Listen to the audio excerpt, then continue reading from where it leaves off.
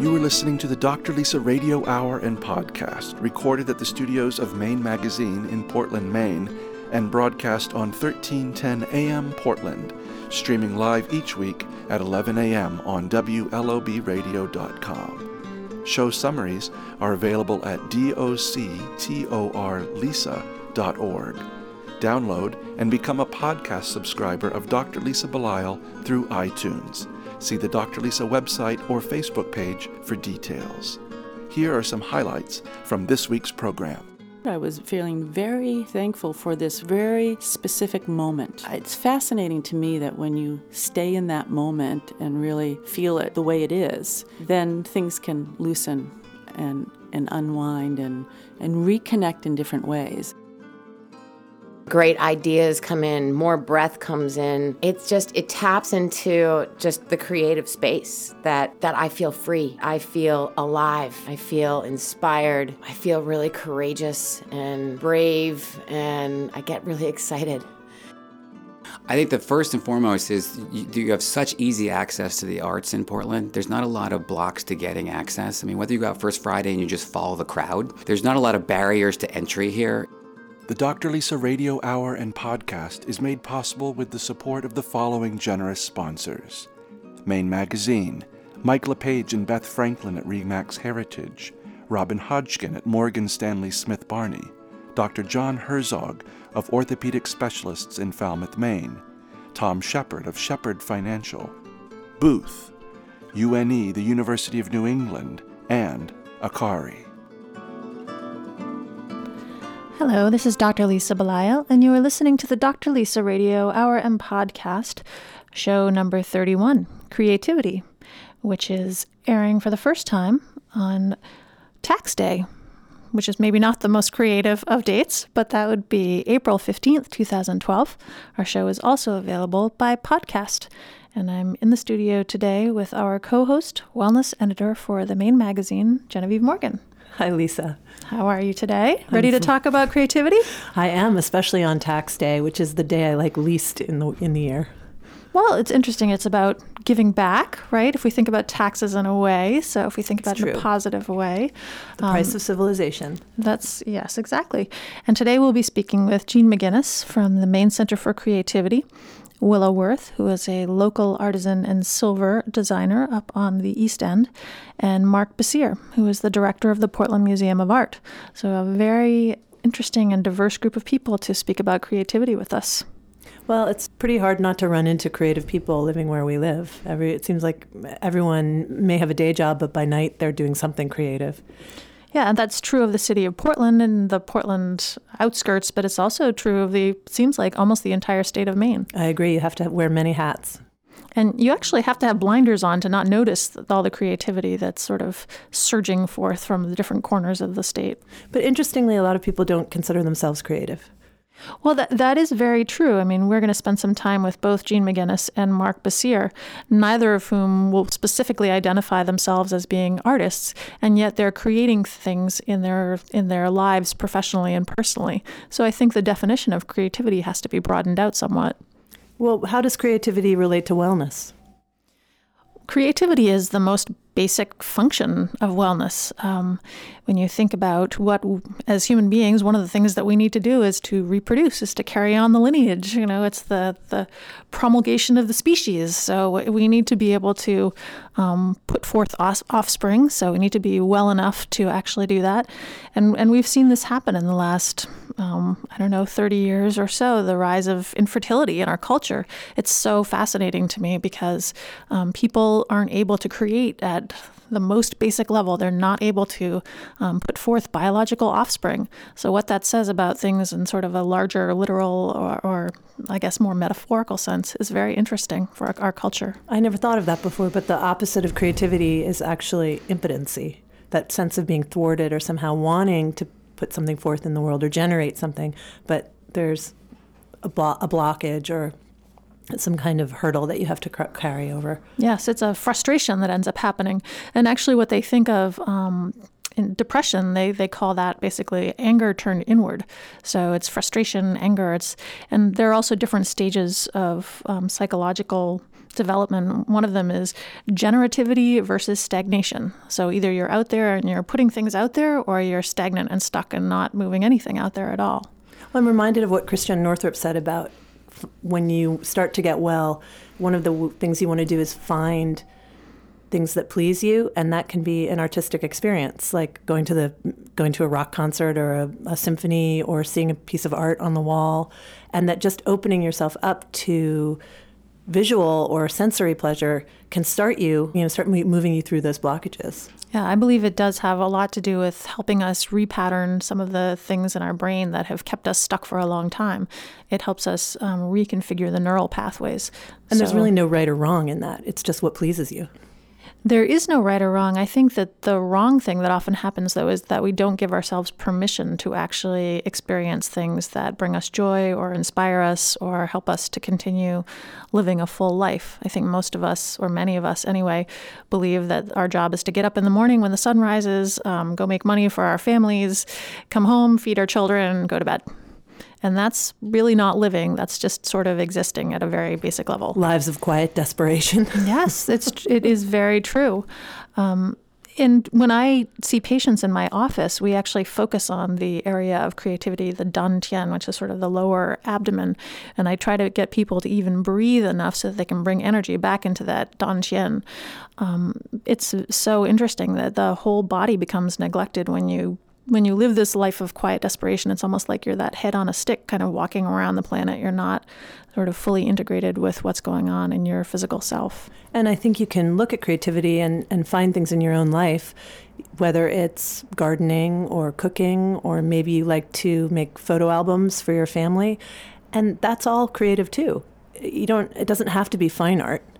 If you like to sew pillows, it's just something that moves you into that place of generation. Yes. And the other thing that's important, especially people in our time of life, you and I each of us has children, and we spend a lot of time, our creative time, sort of creating lives for our kids and creating lives for the other significant people. So that in itself is a means of creating. And it is the same energy, that mothering energy and the energy to go create something in the world. It's very similar. It's similar, although I do believe that sometimes we get pulled so much into helping other people create their lives or creating other lives for other people, which is a little bit maybe not the right approach to create things for people, but that we sometimes forget to nurture our own selves, and it's important to bring that piece back again. It's important to always put yourself in the place where you as an individual can be inspired or to do something creative as opposed to doing it. So what's a good tool for someone who's just listening to us and they want to start adding more creativity into their lives? When you're talking to your patients, what's a good thing to do? Well, I always come back to kind of the reason why we live in the state, or at least one of the reasons why I live in the state, which is the outside, the outdoors. And almost anyone can go outside. Even when it's cold, you can put on your bean boots and your parka, and hopefully people who are listening here on April 15th, hopefully it's not still that cold, but go outside and try to move away from experiencing only what's in your head to experiencing what's going on outside of your body. Try to really breathe, notice what's going on in the sky, notice what's going on in the trees, try to feel the ground underneath your feet. Because I think then that's less pressure to quote unquote be creative, and it just is an opening that needs to happen to start the process. Well, I guess nature is the biggest creation of all, so. It is the biggest creation. We have no control over it. We have to accept it, but we can at the same time appreciate it. And we can see also that there's a perpetuity that exists. And that we're part of it. That we are part of it, yeah. That things will ebb and flow, that in our own lives, our creativity will wax and wane. But, there is always this coming back around. So when you go into nature, then you're reminded of that being the case. And today we're going to be reminded of creativity being so important to our health and wellness through our discussions with Jean McGinnis, Willow Worth, and Mark Bassir. Anyone who's listening today who has their own creative ideas for our show, we'd really love to hear them. So if you are listening and you want to give us a thought, we've had messages through Facebook on different shows, which we'll actually be incorporating into our future lineup. Thank you for those who have spent the time to actually communicate with us. Thank you for being a part of our own creative process, and we hope you enjoy the show. Each week on the Dr. Lisa Radio Hour and podcast, we're pleased to offer a segment we call Wellness Innovations, sponsored by the University of New England. This week's Wellness Innovation demonstrates how creative the University of New England is as they approach health sciences.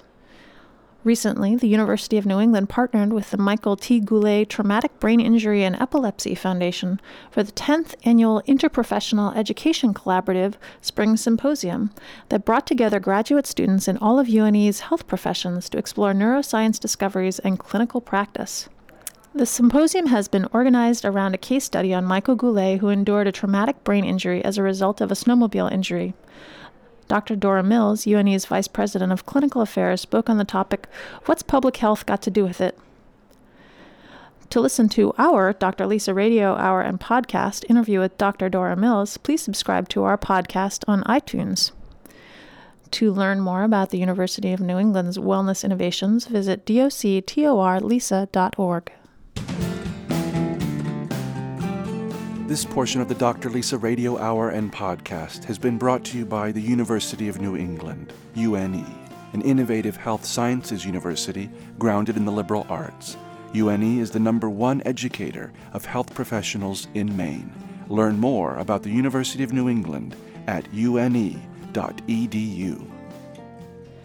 Today on the Dr. Lisa Radio Hour and podcast, we're exploring the idea of creativity. Creativity is a brain process. It's a very interesting thing which we have yet to pin down, but we know that it often leads to fairly profound ideas that move the world forward in ways perhaps unanticipated. So it's interesting that we have Jean McGinnis for the Maine Center for Creativity in talking with us today, because she's doing this sort of thing on a Maine scale. Good to have you in today, Jean. Thank you. And I have Genevieve Morgan sitting next to me. Good morning, Jean. Good morning. I think, Jean, a lot of people will know the Maine Center for Creativity best by the tanks as they're driving in from the south or through the airport sort of ways. If you look over to the right-hand side, and this is me showing my creative brain trying to decide right or left, we have oil tanks, which I think are Sprague oil, is that right? Mm-hmm. And they're painted. Mm-hmm. How did you come up with this idea? Why paint tanks? It's a great question. I was on a bike ride at Bug Light Park, and for probably the previous couple of years, I had been thinking about how can I give back and create a center for creativity. I was intrigued by creativity. I thought it was important to how we live our daily lives. And my mind was really just turning over this problem of how do we move Maine forward? And in that thinking, I thought about think tanks. And as I was riding my bike with my husband over by Bug Light Park one day, it was a beautiful day, I was seeing the beauty of really the harbor, Portland Harbor, and came around a corner, and suddenly this reverie that I was in stopped because I was now seeing white tanks. But instead of really, my mind went ahead of me in terms of, it was the aha moment. Instead of really stopping and thinking, what are these things? They're in my way.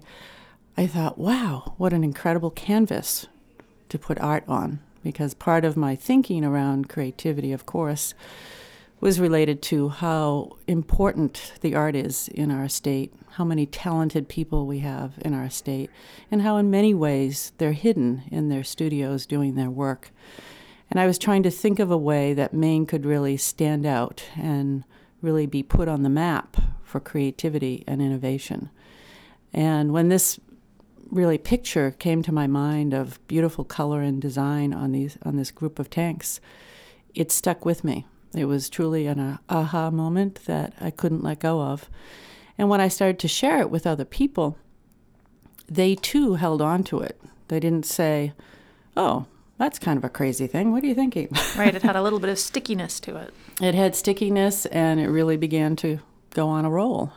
And it was a very parallel track with the forming of the Center for Creativity as well. So these two ideas combined were really what began to move us into action, that we needed a Center for Creativity in order to really pay attention to the fact that creativity is so important in our personal lives and in our economic lives here in Maine. And you've had the Maine Center for Creativity around for 5 years? Mm-hmm. And it's currently a nonprofit, the way that it's set up. Mm-hmm. I couldn't think of the business model that would work at the time. And so I thought, okay, how do we do it here in America? Well, we form nonprofits called 501c3s. And we see if there are other like-minded people who would like to contribute to the advancement of that work. And I really think of it as work to try to nurture creativity in the community. But it's a playful work as well. It sort of has a nice combination of balance where you play and you create, but you persevere and you persist as well. That's in Europe, they have ministers of culture. Mm-hmm. We don't have that here. Mm-hmm. So is the center trying to take that role on? In some ways, it's interesting that you connected it with Europe because one of my first deep trainings around creative economy was attending the third International Conference on Creative Economy in Belfast, Northern Ireland. And interestingly, my family is from Ireland, so it was just kind of life brings you these things, and if you're open to them, you respond. And I went to this conference and really studied what others had been doing. And that was one of the reasons I thought about, well, I'd have to create the 501c3 because the European governments were the governments, directors of culture, arts, and sports. As an example would be some of their titles. So I think it's great that we now have a sports commission here in Maine so that we're really looking at how do we put all these ideas about how we live our lives into a place that shows people that we want to attract them here, because a lot of what we want to do here in Maine is bring more people here. We have the room, we have the beauty to share, and it seems important to let people know that we're nurturing creativity. I'm fascinated by the idea that the blank tanks sparked your creativity. So what is your creative process? I think it's a lot about trying to create a balance of space and intense thinking. Space and intense thinking, or deep thinking. I don't know if it's intense. But the fact that I was on a bike ride sort of points out that I was breaking away from the work of trying to solve the problem. And instead, I was really just letting the universe sort of come in. And I think it's pretty fascinating myself. I mean, believe me, this doesn't happen all the time. But I felt it was very fascinating that I was in such a state of not just reverie, but gratitude. I was feeling very thankful for this very specific moment. I was in a moment. I was riding my bike with my husband. The sky was blue. The ocean looked gorgeous. The temperature was perfect. It was one of those Maine September days. And it's fascinating to me that when you stay in that moment and really feel it the way it is, then things can loosen and unwind and reconnect in different ways. And one of the dilemmas I was trying to solve in this creative work was, how do we build infrastructure around our creative people? And how do we create the infrastructure that's new and different? Because our business systems are all changing. The traditional systems aren't working. The new systems are coming up. And the tanks really just struck me suddenly as infrastructure. Oh my goodness, those are infrastructure. Now, previous to that moment, I could not have seen them as infrastructure, but I really understood, this is what infrastructure is. This is how we drive around. This is how we fly in planes. This is how our paper mills go. This is sort of the quiet stuff that's underneath what we're doing. And we probably have passed those tanks thousands of times, and we don't really think about how it holds together a lifestyle that we live. And whether you agree with it or not is sort of exactly the juice, that's where the juice is. So my personal process seems to mimic, that whole idea of you're sorting through a problem, you release it for a while, go and sing, dance, paint, and then, boom, something new gets connected. And people sometimes ask me when they talk to me, what kind of an artist are you? And I say, I don't know. I don't know what this is called. But I know I'm creating something. And I think creation is really where the excitement is. What types of things are you doing other than painting tanks? We run programs. Part of our mission is, one, to create high visibility projects that foster the art of the possible. The other is create the programs and networking opportunities to help the creative industries grow. And the third is to stimulate innovative partnerships regionally, nationally, and internationally. So one of the things that we're doing is called Creative Toolbox Series. One of our board members, Raphael DeLuzio, created the concept of, right when the recession hit, we said, boy, we need to do something around putting some tools in place for creative people to really sort of survive this recession and provide it very inexpensively. So we're able to get some fabulous speakers to come in and share how things work when you're putting creative projects into gear and getting them funded. We've had intellectual property seminars, we've had marketing seminars. Coming up, we're having something called a design science seminar. And Raphael DeLuzio is going to explain it and share the program that he's developing at USM. We'll return to our interview after acknowledging the following generous sponsors. Robin Hodgkin, Senior Vice President and Financial Advisor at Morgan Stanley Smith Barney in Portland, Maine. For all your investment needs, call Robin Hodgkin at 207-771-0888. Investments and services are offered through Morgan Stanley Smith Barney, LLC, member SIPC. And by Booth, Accounting and Business Management Services, Payroll and Bookkeeping. Business is done better with Booth. Go to boothmaine.com for more information. What types of people have you been able to bring in as board members or contributing individuals for your organization? It's really fascinating because it's such a cross-section of people. And I had been through the ICL Collaborative Leadership course, sort of simultaneously. A friend said, if you're going to do this, you have to go through this course. And this is the Institute for Civic Leadership. Mm-hmm. Yeah. And they really teach collaborative leadership. And one of the key components is putting unusual stakeholders together. So I was very conscious and conscientious about male, female, Democrat, Republican, business, artist. And by doing that, we have a fascinating board of people. And I think the common piece for all of them and why we can work together is this interest in creativity and a knowledge of creativity, whether it's in how they do their business or how they create art or both. What have some of the challenges been? Language. I would say language is always a challenge because oftentimes we work through language to sort of get to a common understanding, but language can put a fog around our full meaning. And what I mean by that is sometimes words don't really quite describe what you're trying to say. And so you can argue about, for instance, the color blue. Is it navy blue? Is it purpley blue? Is it pink blue? Is it green blue? How many shades of blue can you think of as I begin to talk about blue?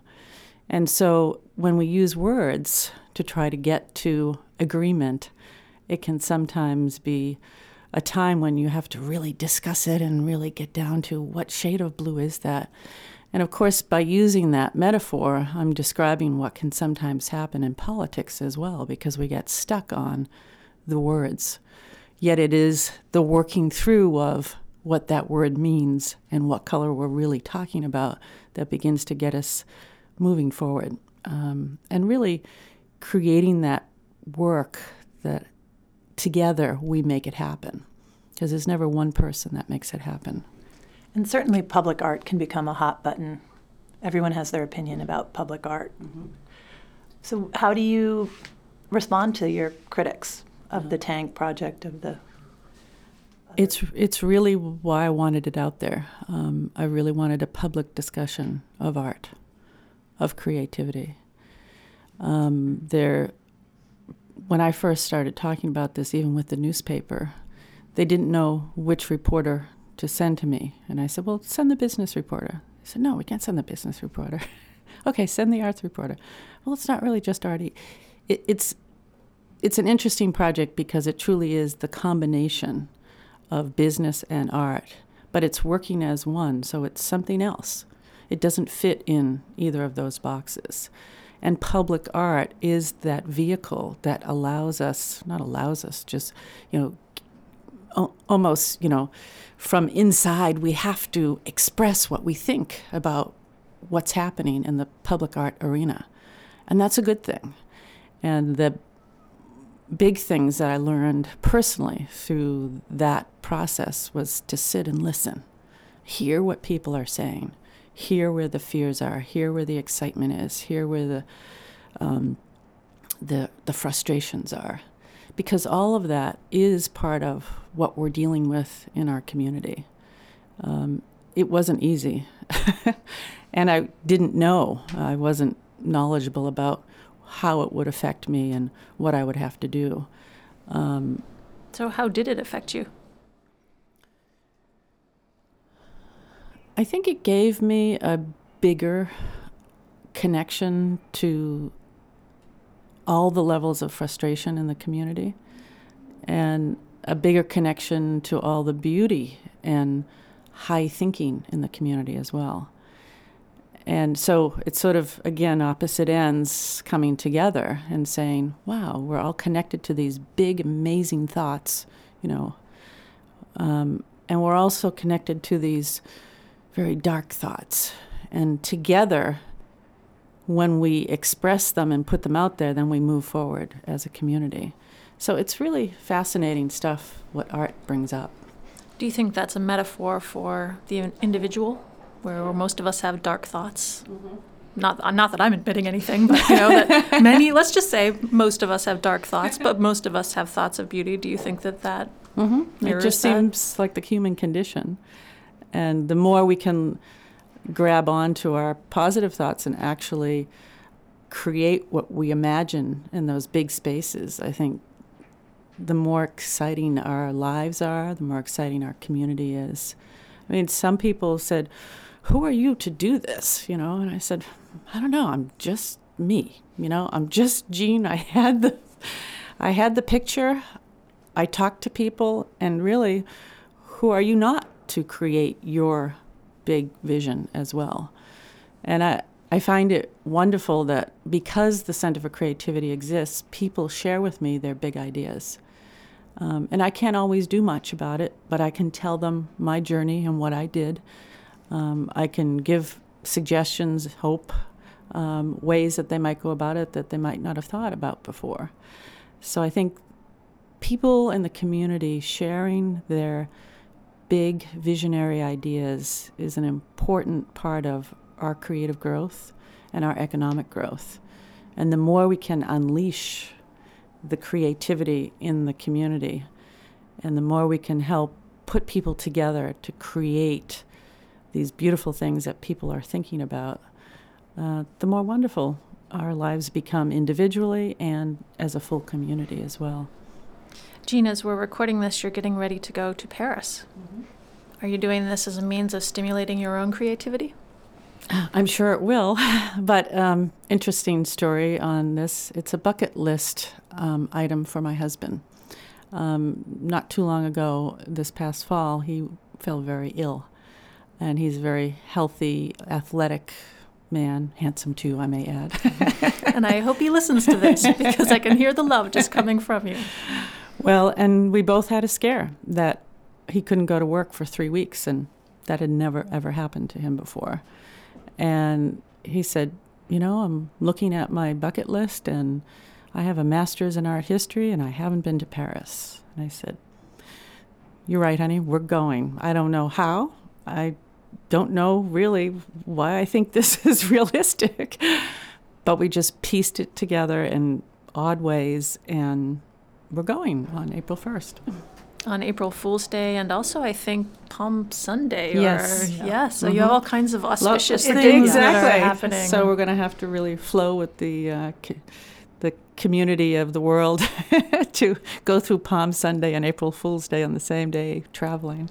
Jean, do you want to tell our listeners about the next Toolbox lecture, a Creative Toolbox lecture? Yes, on May 9th, we'll be talking about design science. It's really a conversation about sharing what is design science and how does it affect you and your work. And the work can be artistic work or business work. And design science is idea that the language of design and the language of science have connections. And the more we connect them, the more we can state problems accurately and solve problems well. So Raphael DeLuzio from USM will share a little bit of history about what is design science, what has it been used for. And then we'll have a speaker from Synetics, which is one of the early people involved in this whole idea of design science. They're from Cambridge, Mass. And they'll be up here to really talk about how it's applied in the real world. And how can people find out more about this Toolbox series or about your organization? Go to the website, maincenterforcreativity.org. Well, Jean, we wish you all the best on your trip, you and your husband, and I'm sure that it's a great bucket list item to be following through on. I'm sure you'll come back creatively inspired. I was just going to say, who knows what I might bring back from this trip. Well, we hope you'll come back in and talk to us about what you learn. Definitely, I will. Thank you for the invitation. Our bodies are often the first indicators that something isn't quite working. Are you having difficulty sleeping, anxiety, or chronic pain issues? Maybe you've had a job loss, divorce, or recent empty nest. Dr. Lisa specializes in helping people through times of change and inspiring individuals to create joyful, sustainable lives. Visit doctorlisa.org for more information on her Yarmouth, Maine medical practice and schedule your office visit or phone consult today. We're in studio today with Willa Worth, who has had many lives, I suspect, and even many lives within the one she's living now, walking this earth as a human being. But currently she is up on the East End here in Portland and does, so many things. But partially, she's a jewelry designer, and she also does a lot of yoga. You should see her Facebook page. It's amazing. There's a lot of creativity flowing, which is why we thought she would be perfect for this show on creativity. So welcome to you, Willa. Thanks for coming in today. Thanks for having me. It's an honor. And I have Genevieve next to me, Genevieve Morgan, my co-host. Hi, Willa. Nice to see you. Good morning, Genevieve. Now, Willa, you came in wearing workout clothes, which, of course, is radio, so people can't really see you. And, but I'm outing you on the air for that, yes. But it's Lululemon. Yes, and that's all good. We like Lululemon. But tell me, why is working out so important to creativity for you? Well, it's like my first priority aside from coffee in the morning. And it's very important to me because I was telling you before we came on the air that,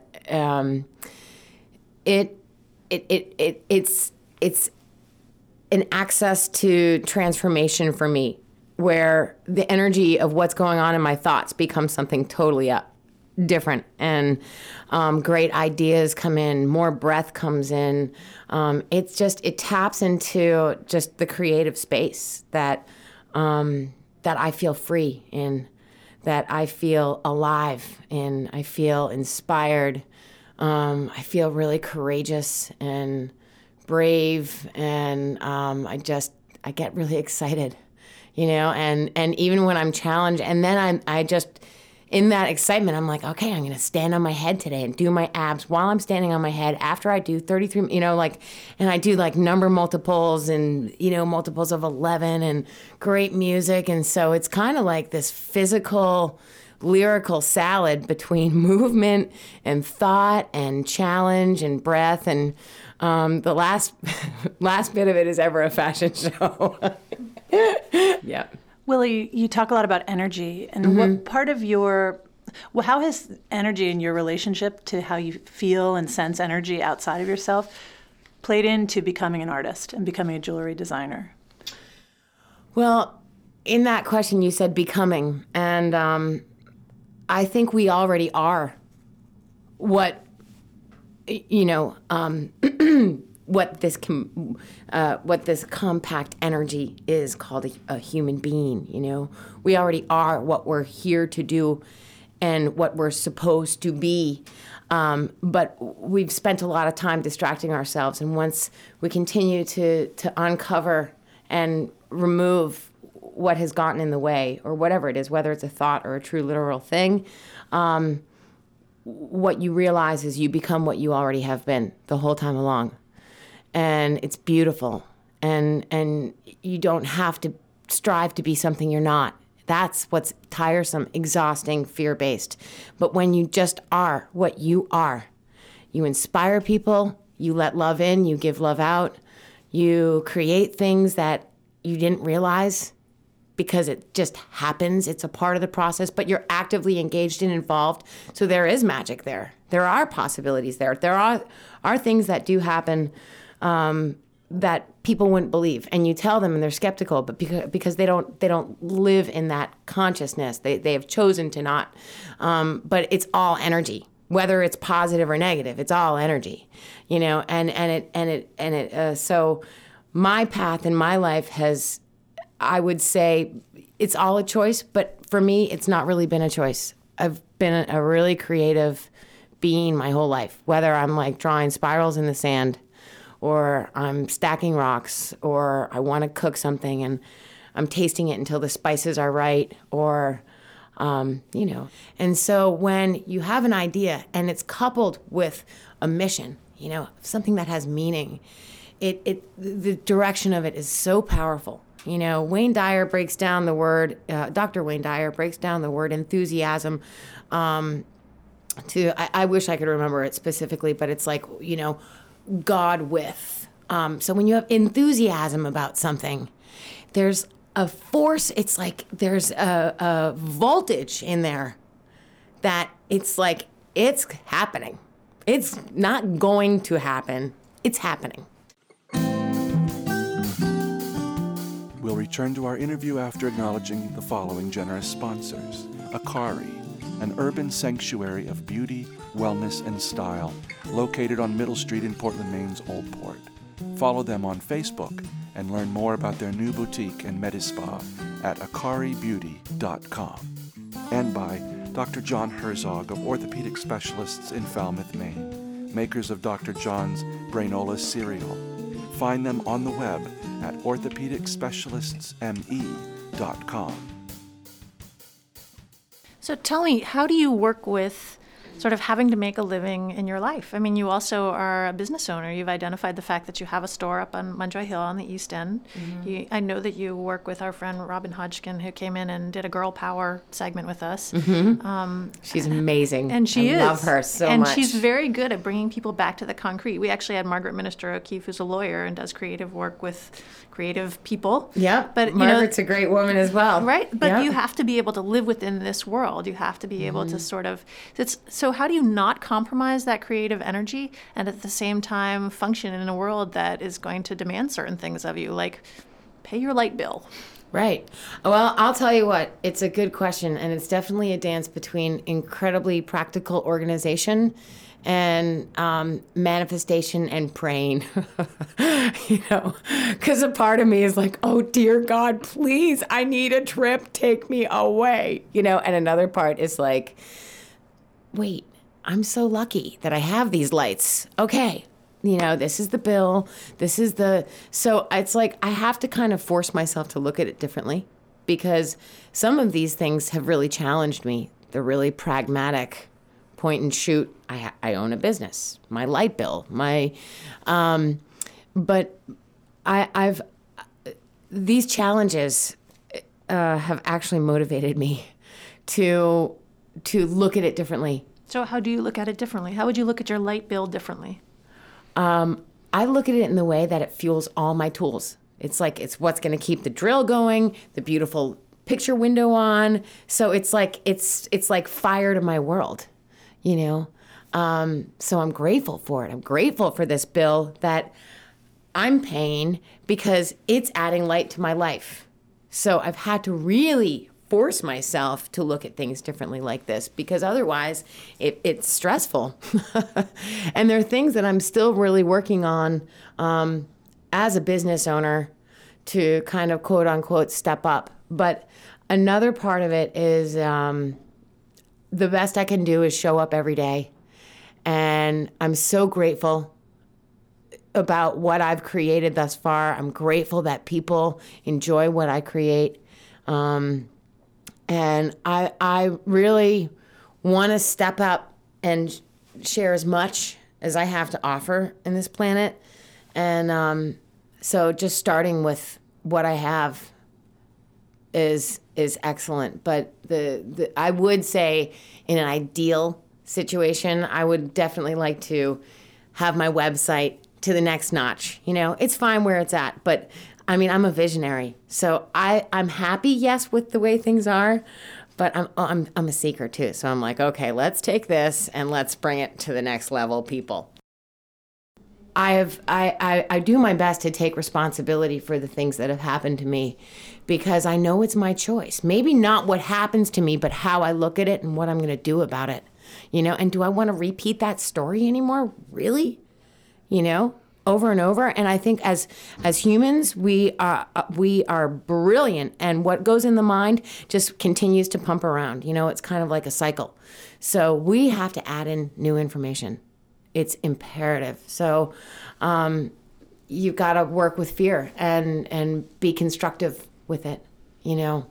Well, I have one last question, because we could talk, I think, for Genevieve, right? We could talk all morning with you. Yeah, this is fun. And it's really fun. Yeah. You'll have to come back. Yes, I'd we'll love definitely to. have Be you honored. come back. I'll Yes. wear a different color. Yes. Well, and you'll have to bring some more of your jewelry, too, because it's beautiful. And Thank I met you. you at a place where you were showing your jewelry, and my daughter Sophie really resonated to a piece, and I got a piece for my daughter and myself. So here's my question. Why Maine? What is it about Maine? I mean, you have a water theme that kind of goes throughout many of the pieces that you do, including the wave that's on your chest and this pendant that you're wearing. Why Maine? And what is it about Maine that speaks to you? I would say it's the ocean. Absolutely the ocean. That's what keeps me here, and that's what keeps me coming back. There was a stage where I really wanted to move to Colorado because that part of the earth really, really sings to me as well. But Maine is the ocean. There's a warmth in the people. You know, the community here is so lovely. It's dynamic in a way that maybe you wouldn't think. And I really like that. I also like that you can drive across Portland in like 10 minutes. You know, rush hour, maybe 20 max. So, and you know, 100 miles from Logan. And so, but Maine is crisp and it's beautiful, and you can just be in nature in like a snap. And that's really important to me. That's what keeps me whole, is nature. So Maine is it. It's beautiful, and beautiful people live here like you guys. And like you.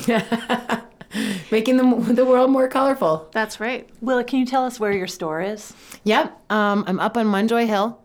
The address is 99 Congress Street. I keep my hours Tuesday through Saturday, 12 to 6. But sometimes I jaunt out and put a note in the door, like if it's gorgeous out, or I hop on the paddle board. And so, but appointment anytime. And I love to have people come into the shop and, you know, find something special for them. It's very cool. And you have a website? I do have a website, willaworth.com. And I never had a plug for Facebook on it, but I have someone doing that because my Facebook is what I keep. I like to pop all my new pieces and my thoughts and my. I really like that being the full part of who I am. And all my work is custom handmade, one of a kind. So it's really neat for people to come in and try it on and feel what it feels like, because they'll know. And that's what's really amazing about it. That's the energy piece. It's very interesting. So it's nice to see people find something, identify with it, and take it. And keep my lights on. It's good to pay the light bill. Yes, indeed. Yes, it is. Yes, it is. Well, we very much appreciate your coming in and talking to us today about creativity. Willa, you are clearly a very accomplished jewelry designer, as I know, having purchased several of your pieces. So I wish you all the best, and thank you. Keep putting that energy out there. Oh, I will.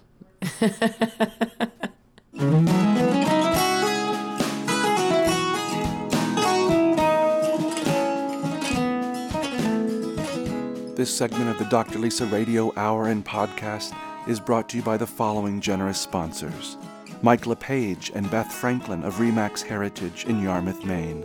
Honesty and integrity can take you home. With RE/MAX Heritage, it's your move. Learn more at rheritage.com. And by Tom Shepard of Shepard Financial. With offices in Yarmouth, Maine, the Shepard Financial team is there to help you evolve with your money. For more information on Shepard Financial's refreshing perspective on investing, please email tom@shepardfinancialmaine.com. Today on the Dr. Lisa Radio Hour and Podcast, we're pleased to have with us Mark Bessiere, who is the director of the Portland Museum of Art. Mark, I've been to your museum many, many times, both as a museum member and also a member of the public. I brought my children there. What I love about the Portland Museum of Art is it's not a sort of staid and clunky institution. I mean, it's got things for people at all different stages in their lives. And you've been dealing with artists that of lots of different sorts. Is this one of the things that drew you to the Portland Museum of Art? I definitely think so. I mean, the museum itself is such an extraordinary platform. If you consider we're a city of about 65,000 people, maybe 250 in greater Portland. We have a membership level that's almost 8,000 people. So in terms of demographics, you inherently have this community that cares about art. And right now, the moment is so strong. I mean, how many cities have kind of the ecology we have, where you've got galleries, you've got Maine College of Art, you've got space, and then you've got the literary side, you've got the telling room, the Portland Museum of Art, and they're all basically within 10 square blocks. So on a first Friday night, you could sample just about any aspects of the arts, whether you're going to Ovations, the stage, or the symphony. You have to look to a city probably 2 to 3 times our population base to have the amount of things you could do on any given night. So there's creativity just sort of seeping from the pores of the city of It's bubbling out, Portland. and it's nice because I think, again, I think the word ecology was so kind of overused or has too much baggage, but it kind of is as this notion that to make a good ecology that works for everybody, you've got to have folks who are students, folks who are emerging artists, folks who are practicing, folks that are here but could be in New York or Chicago, and you have an institution that gives you the catalog, the institution that gives you the pamphlet, the bar where you can have your open house, whether it's music or it's a poetry reading. All those things kind of breed into what's making Portland so successful. And I think, folks are like, oh, well, don't do those events all on the same night. But actually, Portland's the greatest when there's too much happening on one night. Like, what was it Friday night? Snoop Dogg, the president, and the mustache thing, the radio the music hall, right? It was like, what a night for Portland. You had the ultimate high-low all at once. Half the town's cut off for the president. Snoop Dogg's across the street, and Occupy Maine is in the square. And it was just like, if someone came and dropped from another city and they're like, what's happening in this place? You live in the coolest place on earth. You do, but it's really great. And I think all that energy feeds off of each other. Like, it really does drive. So having more things happen at one time is really exciting. And the museum is lucky where we're located. I like that we're on kind of Upper Congress in some ways as an anchor. And I didn't know when I took the job, but you got to go back to the Payson Building's 1983. So when that building gets put in 1983, it was really pretty much the only modern building in the state. And there's a very famous architect for your... And Harry Cobb, who actually his family, his great-grandparents lived on the same lot that the building was built on. And he's been going to North Haven forever. And so he knew about the geography. So it's kind of neat. If you go through our building, top floor, you can see peaks from the backside. And then on the Congress Street side, on a clear day, you can see Mount Washington. So he clearly knew how to position the building and then locate it there. But even when I first arrived 13 years ago, and actually, Jen, you guys came right up, it was pretty sketchy right up there in the corner. It's been a lot of change around, but having the museum as that anchor position up there, I think really does make a difference, and the building sends a real strong signal, I think, out to the art community. And having done a few First Friday art walks, I know that I've seen more and more artists sort of building out studio or gallery space along Congress Street. Have you also noticed that? Yeah, having the studios, I think one of the things, and I think Mike Brennan, our mayor, knows about it and the city knows about it. The thing is, cities develop, you don't want to lose your artist presence downtown, because that adds that sense of authenticity or integrity where you can drop in and go to the studio building, Chris Campbell's building, and spaces right there.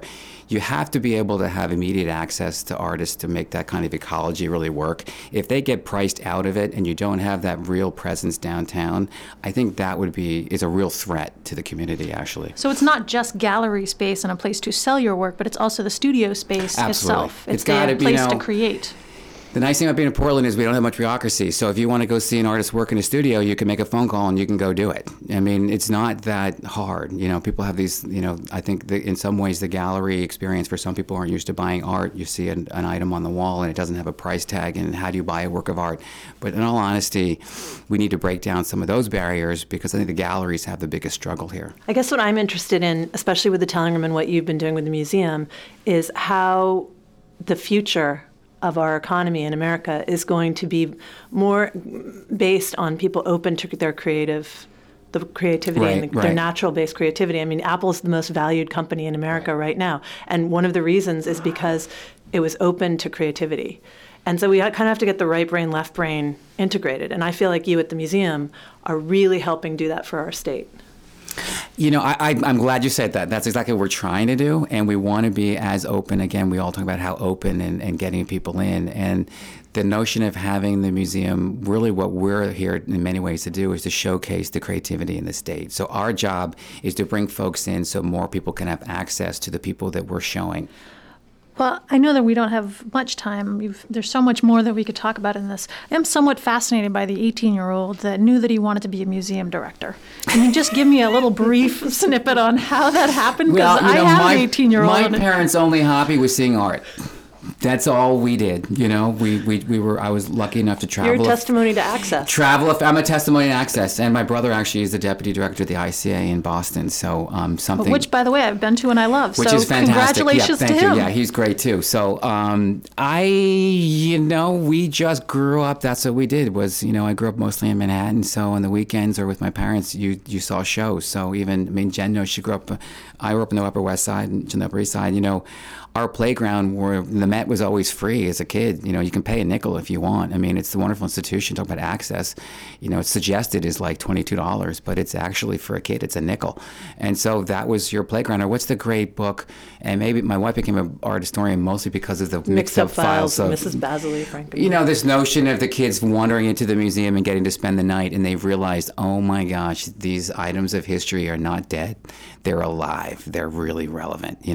This notion that a history, I think we grew up where history, so many was taught about this kind of mummified history, and I think access to the arts really allows us to look at the past in a much more interesting way. But the director thing, I have no idea except for looking at art, knowing I want to do it. I went to college away, meaning I went from New York to Connecticut, and it didn't work out. And I went back to New York, and I started working at a museum, I guess my sophomore year in college, and just stuck with it. There's no linear path to a director. Everyone tells you not to do it because there is no real way to do it. You just have to. It's a passion, I guess, like being an artist, though I definitely can't draw. I'm tone deaf, and I really have no creative talent. But I think a director is more of a producer, like a producer of a movie.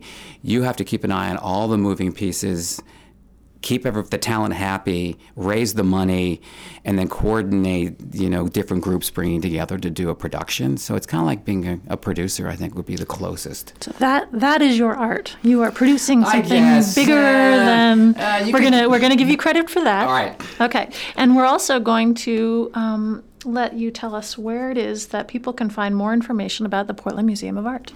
Well, first of all, we're on Congress Street, as you all know, and so you're always welcome. We're almost open all the time during the summer, 7 days a week. You certainly can go to our website.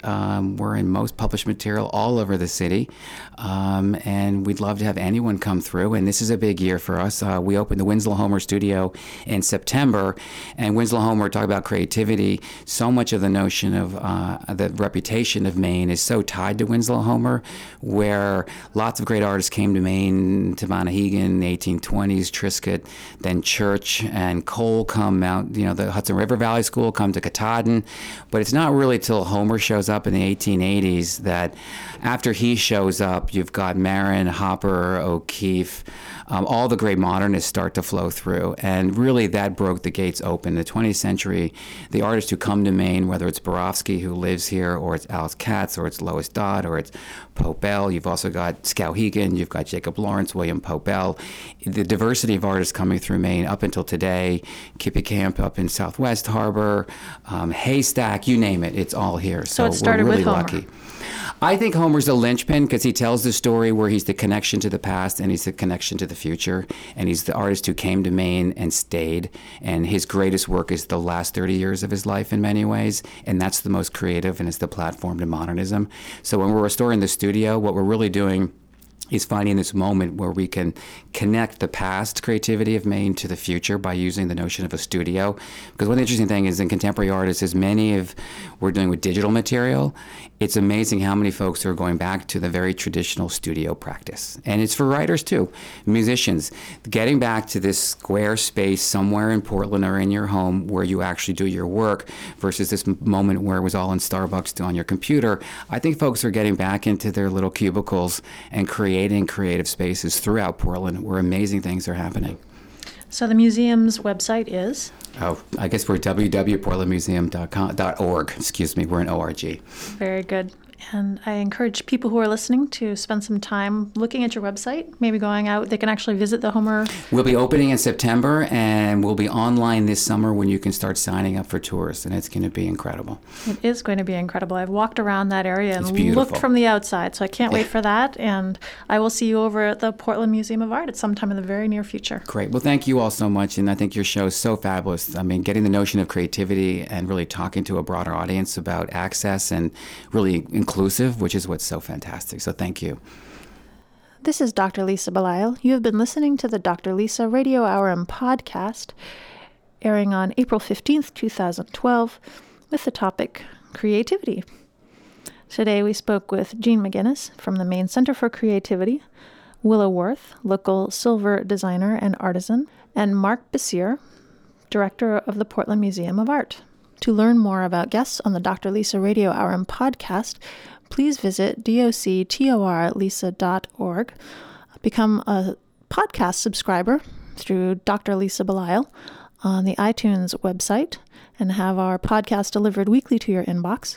Be sure to like our Dr. Lisa Facebook page and send us an email at info@drlisabelisle.com if you'd like to become an e-news subscriber. We thank you very much for being a part of our world and helping us to continue to be creative in the way that we approach health and wellness. This is Dr. Lisa Belisle. May you have a bountiful life.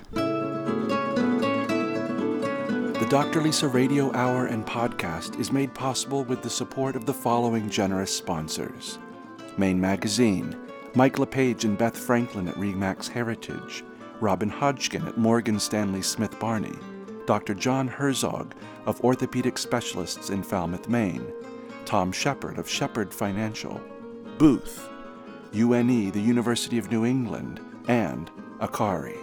The Dr. Lisa Radio Hour and podcast is recorded in downtown Portland at the offices of Maine Magazine on 75 Market Street. It is produced by Kevin Thomas and Dr. Lisa Belisle.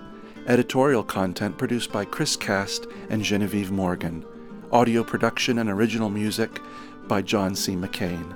Our assistant producer is Jane Pate.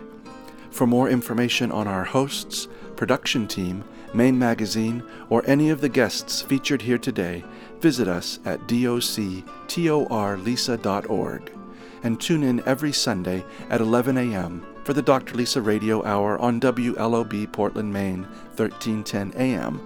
or streaming WLOBradio.com. Show summaries are available at doctorlisa.org. Download and become a podcast subscriber of Dr. Lisa Belisle through iTunes. See the Dr. Lisa website or Facebook page for details.